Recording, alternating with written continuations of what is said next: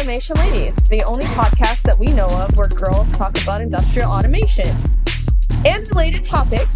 So today we're doing a very special episode where we are in person at Rapid Robotics. I was invited here both yesterday for a behind-the-scenes tour of their facility and their process, as well as we did a live stream event earlier today talking about why it's so imperative for manufacturers to start automating now and to not wait. I'll make sure to include a link to the live stream in the show notes for this episode. So if you didn't catch it, I would highly recommend it. We had some great experts and some of our friends that have either been on the show or are going to be, including Aaron Crow and Aaron Prather. But before I left, I was actually introduced to Lisa Hu, the CFO of Rapid Robotics. And they mentioned a white paper that they're going to release about the financials involved in CapEx versus robots as a service. And it's not very common to see a woman in a C-suite leadership role, especially in the financial side of things at an automation company. And B, that is actually one of the very interesting questions that I have had. And I have some perspectives, or I've always thought that being able to rent a robot is great. It's a lower barrier to entry. You don't have to pay for that CapEx right up front. But I don't come at it from a financial perspective. So we decided to take the opportunity to do a special Automation Ladies episode with Lisa so that I could hear her story, and B, we could talk a little bit more about these financial and, what the benefits are, or what does it really look like, the cost of ownership of a robot versus renting and those sorts of things. So Lisa, yes, thank you so much for being here and talking to me. I know it was last minute, so I appreciate it. My pleasure. I think the podcast, I was part of it as an audience, and it was just wonderful because I think it provides a lot of highlight about what we're trying to do, as well as the ecosystem that we're part of with our partners, whether they're suppliers, manufacturers, and customers as well. So thank you for having me here. Yeah, absolutely. So my first question that we always ask on the show is I don't like to read people's bios or introduce people the traditional way. Can you tell us a little bit about yourself and kind of your journey to get here in your position as a CFO at Rapid Robotics? Oh, definitely. Very delightful. So I've been at Rapid Robotics for about 2 years now. I actually met Jordan Kirschmer when he actually started the company. And at that time, I was also at another startup, and we hit it off quite well. And we both decided that at the end of the day, Rapid was just really at a too early stage to bring in a full-time finance or CFO person.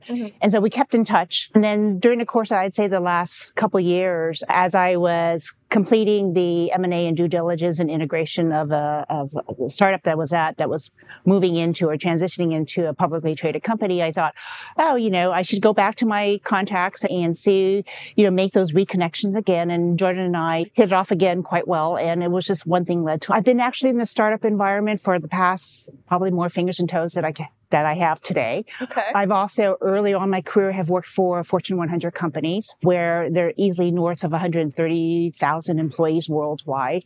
And at the end of the day, I've actually kind of come back to the startup environment just because the ability to build and be part of that growth, right? Which is hence one of many reasons why I'm here at Rapid Robotics. The analogy I would use in what I've done to what we're trying to do here is being partners and collaboration and being part of that ecosystem or creating this ecosystem, right? Because at the end of the day, as much as we would like to do everything ourselves, it's quite difficult, right?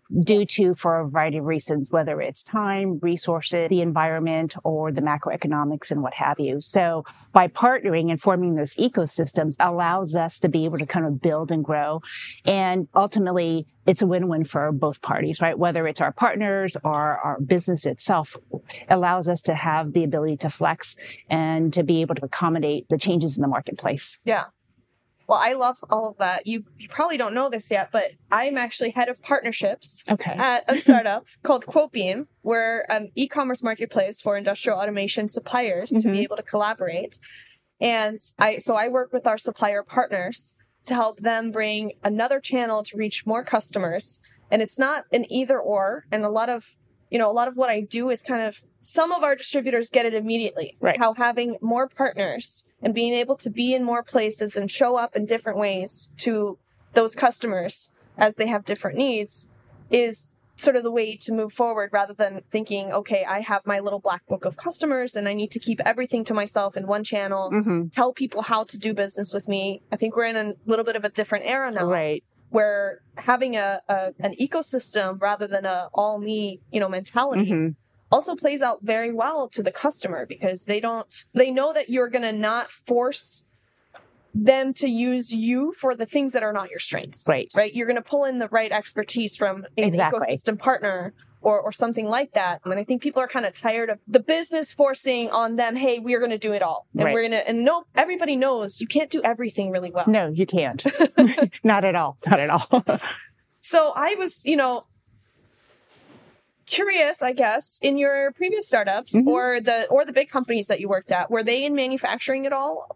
Or is this kind of your first foray into hardware automation or manufacturing? Actually, with some of the other startups that I've worked at, it had some of the IoT manufacturing hardware element of it. Okay. There's always some aspect of SaaS and AI. Yeah. So in that particular space, I've probably been in that particular vertical for probably north of, 7-10 years or so. Yeah.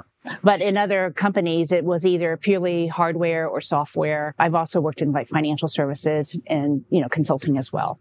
So I think what I bring to the party is really the full blended partnership kind of ecosystem, the intellectual reach that ordinarily maybe a particular traditional finance person wouldn't ordinarily have. Yeah. It's really more of that business partnering, which I think certainly lends itself to what we do here at Rapid as well, right? Because we're building the partnership, we're building the relationship with our customers and our suppliers, right? So that it's certainly a collaborative effort, and we bring forth the best solution to our customers. Yeah. And I'm sure one of the big things, joining an early stage startup or when the timing is right, it has a lot to do with the team, as well as, of course, the product market fit and so on. I have a kind of a similar story with how I joined QuoteBeam. It was not like, I met them and interviewed for a job and then got it. I actually knew the founder, the CEO from a long time ago. And then we first talked about doing something together and the timing wasn't right. And then a couple of years later, we talked again and the timing still wasn't quite right. And then when it clicks, it clicks. Right. And then it's so great to be able to work with those people that you have followed along and you knew that the ideas were good, but it doesn't have to be forced at the wrong time. Right. And that's very cool to hear that, I'm not the only one that sees the benefit of kind of going with the flow in that sense, right? When opportunities are right, you kind of know. When you know the opportunity. Exactly. Yeah. And that's part of the network in building your ecosystem too, whether it's with business partners or with, friends or individuals that you've worked with in the past or colleagues or what have you. Yeah. So I think something that we mentioned when we were doing our live with Allie earlier is, this is our first time coming here to Rapid, the headquarters, meeting more of the team here. I've met Kim over, Zoom and stuff, but all of us agree that you guys ooze an energy that we like, that attracts us. It feels like culture is a big thing here, not just, we're innovative, we're building hardware, but it also seems like to be very centered on the people. And that's a very important element as we, interview candidates. It's really looking for, obviously, the most obvious is the technical aspect of it, right? But also the culture fit, right? Because I view it as we spend so many of our wake hours working with those that we work with, that you really need to be passionate, enjoy what you do, and those that you work with too. Yeah. And I think that also very much bleeds into the ecosystem, right? You attract those partners that also have that type of energy and feel that that's important. And I've come to a place, thankfully, in my career where, especially now I'm head of partnerships, some partnerships that I start to go down that road with, I realize, even though on paper we look like perfect partners, but may not necessarily be the right fit. Right. Sometimes you sit down in a room with those people and you're like, wait a minute, all of these boxes are checked, but there's something still off here. And I think that's also when you don't need to force those relationships, you end up accomplishing so much more with those correct partners. Right. Yeah. No, absolutely. Absolutely. It's the qualitative aspect of it, right? You can always check off the box from a quantitative, but there's also equally important the qualitative aspect, because it's are the both parties in alignment with what they want to do, what they want to get out of it, their accomplishments, their objectives. Yeah. And it's quite fulfilling if, both parties are kind of along those same track to ultimately attain kind of go down that path, whatever they choose. Yeah. So speaking of qualitative and quantitative, though, you are a finance professional, and I am like, that was not my favorite class. I got a business degree. I passed finance, but I clearly did not end up there. But I've definitely see, just the economics in general of things as a service. We've seen it play out with software. Right. I've actually, in my own life, with my dad and his startup, he was doing IoT kind of before it was cool, before it was called that. And his business, what he decided a long time ago was that he was just going to combine everything into a package and sell the hardware and the software as a service. And he's a small business, right? He's never, hasn't tried to get investment or anything like that, but it played out very, very well with him and his customers. And he has installations out there that have been out there in the field for 10 years. And for him as a business owner, he is now getting a very good return on investment on that hardware, having rented it rather than sold it, because he continues to make some income from it. But from the customer standpoint, they love it because every time, the wireless standards change, he upgrades the equipment. Right. They don't have to worry about that unforeseen maintenance cost or if something breaks. Right. And so I've seen that play out and seen what I think it's such a great business model. But I'm personally not the one looking at the numbers of the ROI. How does that really play out? And so I'm very curious to hear from you based on this white paper, which we can share to our audience if they want to read more into it. But from your perspective, can you explain a little bit about what is it that's so attractive about the economics of robots as a service for manufacturers compared to the traditional CapEx model? Well, so I think if we take a step back about technology itself, right? I mean, technology has evolved very rapidly, so to speak, over the course of the last 10 to 20 years, right? Yeah. To think 30 years ago, our cell phone was this big block. Right. Right. And you look at the cell phone today, I mean, they're very small. They fit in your pocket, right? Or they can fit in your little purse. Right. And so to keep a piece of equipment for 20 or 30 years could potentially be obsolete. Yeah. Right. And then the associated maintenance and support with it, if it approaches obsolescence, right, then to find the people to service it will even be, or the parts to replace it will actually become much more difficult. With robotics as a service, what we call RaaS versus pure, CapEx, you don't own the equipment, so to speak, but you enjoy the benefits of the services. And those services are just not only hardware, but as well as the service aspect of it, whether it's maintenance support, whether if a gripper breaks, or if someone accidentally moves the robot, we provide the services to kind of have an engineer, whether it's remote or on site, to do the reprogramming, because the cost associated with having a robotic software engineer is very costly, right? Yes. And it's at one person, and they're extremely difficult to find. Yeah. So from if you were speaking to another CFO at a manufacturing company, are there any particular things that from a finance professional to another, aside from what I would consider to be kind of the obvious benefits, is there anything there? How do you take a look at really what are the things you need to look at when you're deciding, do I go the traditional route versus RaaS? How do you, make that sort of analysis and go, okay, of course, I want to say RaaS in general is just better, right? But I'm sure there's cases, it depends on the company, their maturity, their financial status, so on. Well, I think when you look at the CapEx, capital expenditure model, right, it's a significant cash outlay. Yeah. You're looking easily, 6, 7 plus figures, right? So, it could be 500,000, it could be 750, over $1 million, a couple of million, right? And that's pure cash outlay versus a CapEx model, right? It's a very fixed amount. It's very easily ascertainable, right? It's very predictable, unlike a CapEx model whereby you may put this huge cash outlay, but find yourselves that, there's all these other additional hidden costs that perhaps was not necessarily incorporated into the initial RFP, whether something breaks or, additional support and services and what have you, versus the RaaS model. It's what you see is what you get, right? It's very predictable. From a financial standpoint, you can easily, smooth out your cash flow, you can smooth out your operating expense over a period of time. And then combined with, like I mentioned before, technology changes. Yeah. Right. Or the business that you may be in may be seasonal.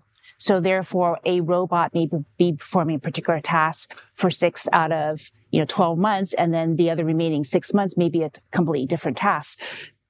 do that, would our customers necessarily have a robotic software engineer on site to do the reprogramming? Most likely not, right? Yeah. And so therefore they would have to call a system integrator, and that's where some of the hidden cost comes in.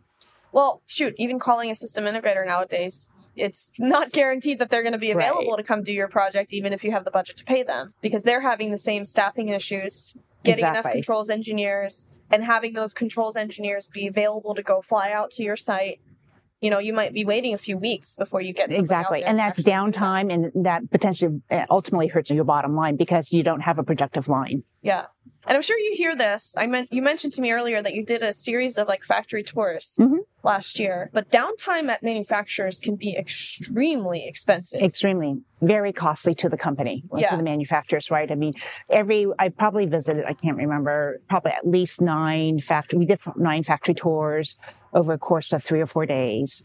And there was a common theme with each manufacturer, right? You see signs posted for hire, or we would visit a general manager and they would say, we've got, these number of shifts, and there were X number that didn't show up for their shift for whatever reason, whether they're sick, jury duty, what have you, or just decide not to show up, right? Yeah. And so it's difficult for them to backfill these roles, especially when there is actually a job shortage, right? And then I think the other thing to add to it is when you think about the RaaS model, robotics as a service, it allows our customers who are manufacturers, right, to be really competitive in the macroeconomics, right? Yeah.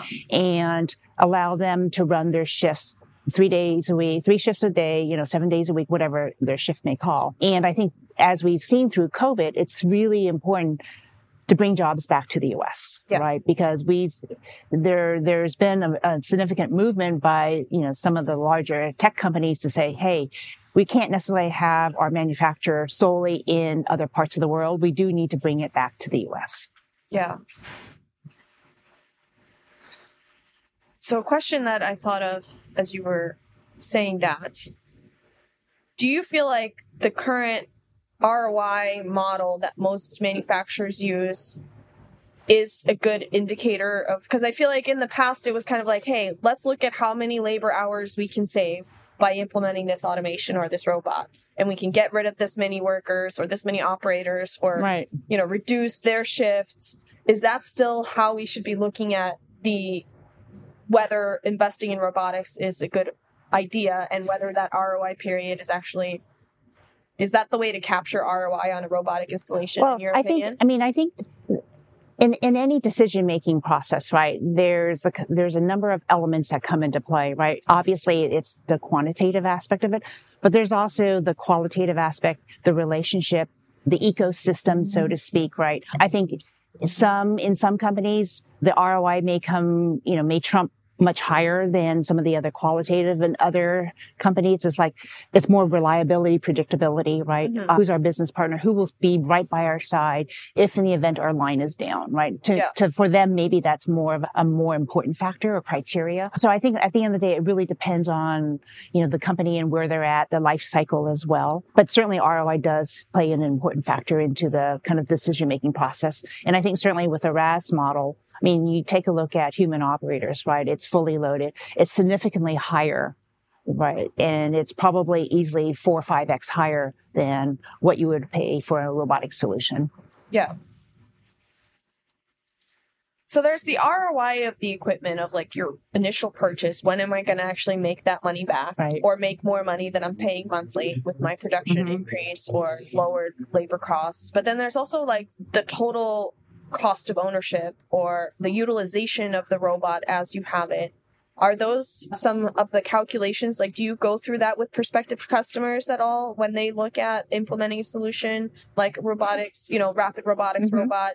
Not only hey, how quickly will you get your money back, but what overall does this look like? Do you take some of those the maintenance factors into account, right? Because that's a big part of actually owning a robot. You can buy one upfront, CapEx. You can pay for the robot itself, the hardware, then you pay for the integration from a systems integrator, the startup.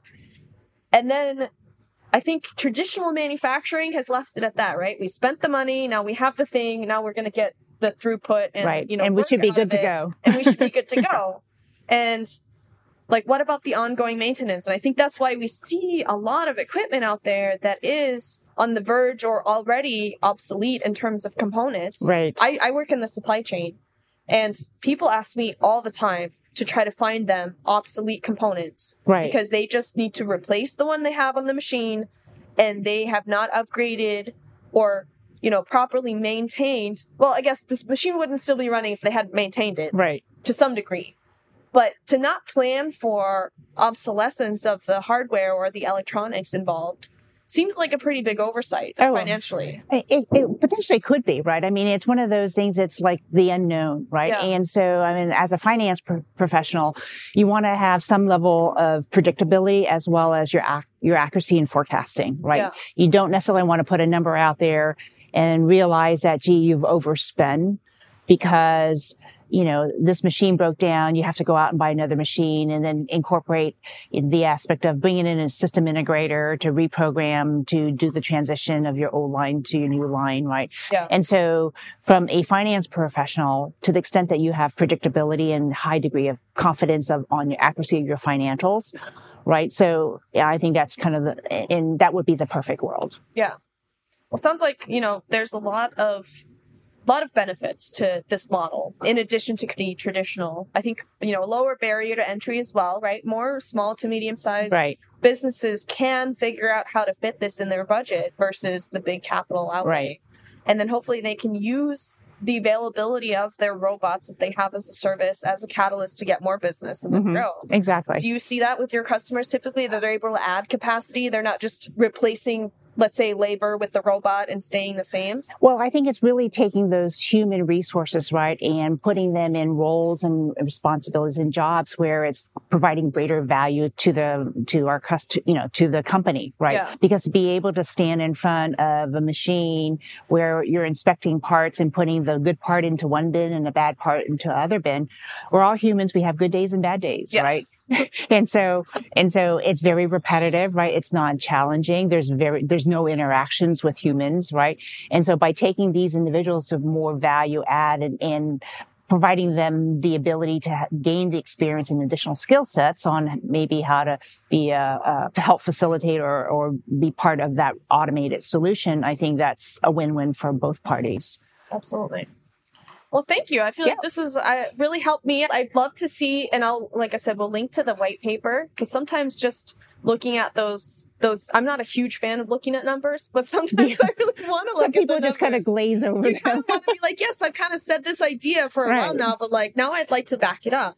And that's the thing, I think, with new technology too. It takes a little while to collect all the numbers, but then, you can actually say, okay, yes, my assumptions were correct. This is actually how it plays out. Right. You now have an installed base. How long have you guys had your robots out there? About a couple of years now? At least 2.5 years. Yeah. I mean, to think that we're just a little 3-year-old company, right? So, and that's pretty phenomenal, right? Because at the end of the day, we have, we have this ecosystem. Yeah. Right? Whether it's robot manufacturers, computers, cables, and all that, right? That helps us service our customers. And it's not necessarily just providing the hardware, but the service aspect of it, which is hence the reason why it's called robotics as a service. Yeah, I just found out recently that some manufacturers literally outsource maintenance. It could be, yeah. And no, it is. And I just didn't realize that. I usually thought of maintenance personnel as the maintenance department at the plant. Oh. They've got their spare parts, tools crib and stuff like that. And I just heard this recently that there are big manufacturers that don't even have their own maintenance staff. Mm-hmm. They contract out maintenance. So there's obviously just a lot of variation as to how business is done in manufacturing. My friend Megan gets mad at me when I call it an industry. It's a sector. She says, Nikki, there are many industries in the manufacturing sector, and they all do things a little bit differently. But this is one of the things I love about what you guys are doing. Mm-hmm. One of my main missions at QuoteBeam and sort of everybody in our little ecosystem is that we want to open the doors and share the information and share the learnings so that we can all benefit from those learnings. Exactly. And that's another big, thing that I love about the premise of the robots as a service, is because you guys as a partner, you train all these robots, you install them in different places, doing very similar applications, but they are all, have their own little, but as of one of the things I learned yesterday during the tour is that every time you guys do that, you can take those learnings and apply it to the next one. Exactly. And so basically every one of your customer partners gets to benefit a little bit from your prior experience with all your other customers. That's so true. And each customer, for what we do, each of our customers, it's very customized. Yeah. Right. It's very unique to their particular tasks, to their lines, right? Yeah. There may be some similarities among the different customers, but nonetheless, there is quite a bit of customization, right? Whether it's the motion, the gripper, the conveyance, and so forth. Yeah. That's one of the things I love about kind of marrying the newer technology and software and cloud computing and data with the hardware and manufacturing. Like, we're getting closer and closer to an age of mass personalization, I would call it. Or, being able to do things that are custom but at scale. Right. Isn't that like the holy grail, right? Exactly. Everybody gets exactly what they need, to the kingdom. but without having to build it all from scratch every time. Or build it yourself. Yes, exactly. Right. Well, Lisa, is there anything else that you want to say or point you want to get across to our audience today? No, I think, I think if for those that are considering automate, I would highly encourage you to kind of think about it a little bit harder because, with this day and age, and especially what we've lived through over the course of the last 3 years with COVID, right? It's a testament that as an organization and bringing jobs back to the U.S., we've got to also focus on how best to do it. And that's generally through automation. Yeah. Well, thank you so much for the conversation. I appreciate it. Same here. It's great to meet you. Okay. Thank you. Thank you.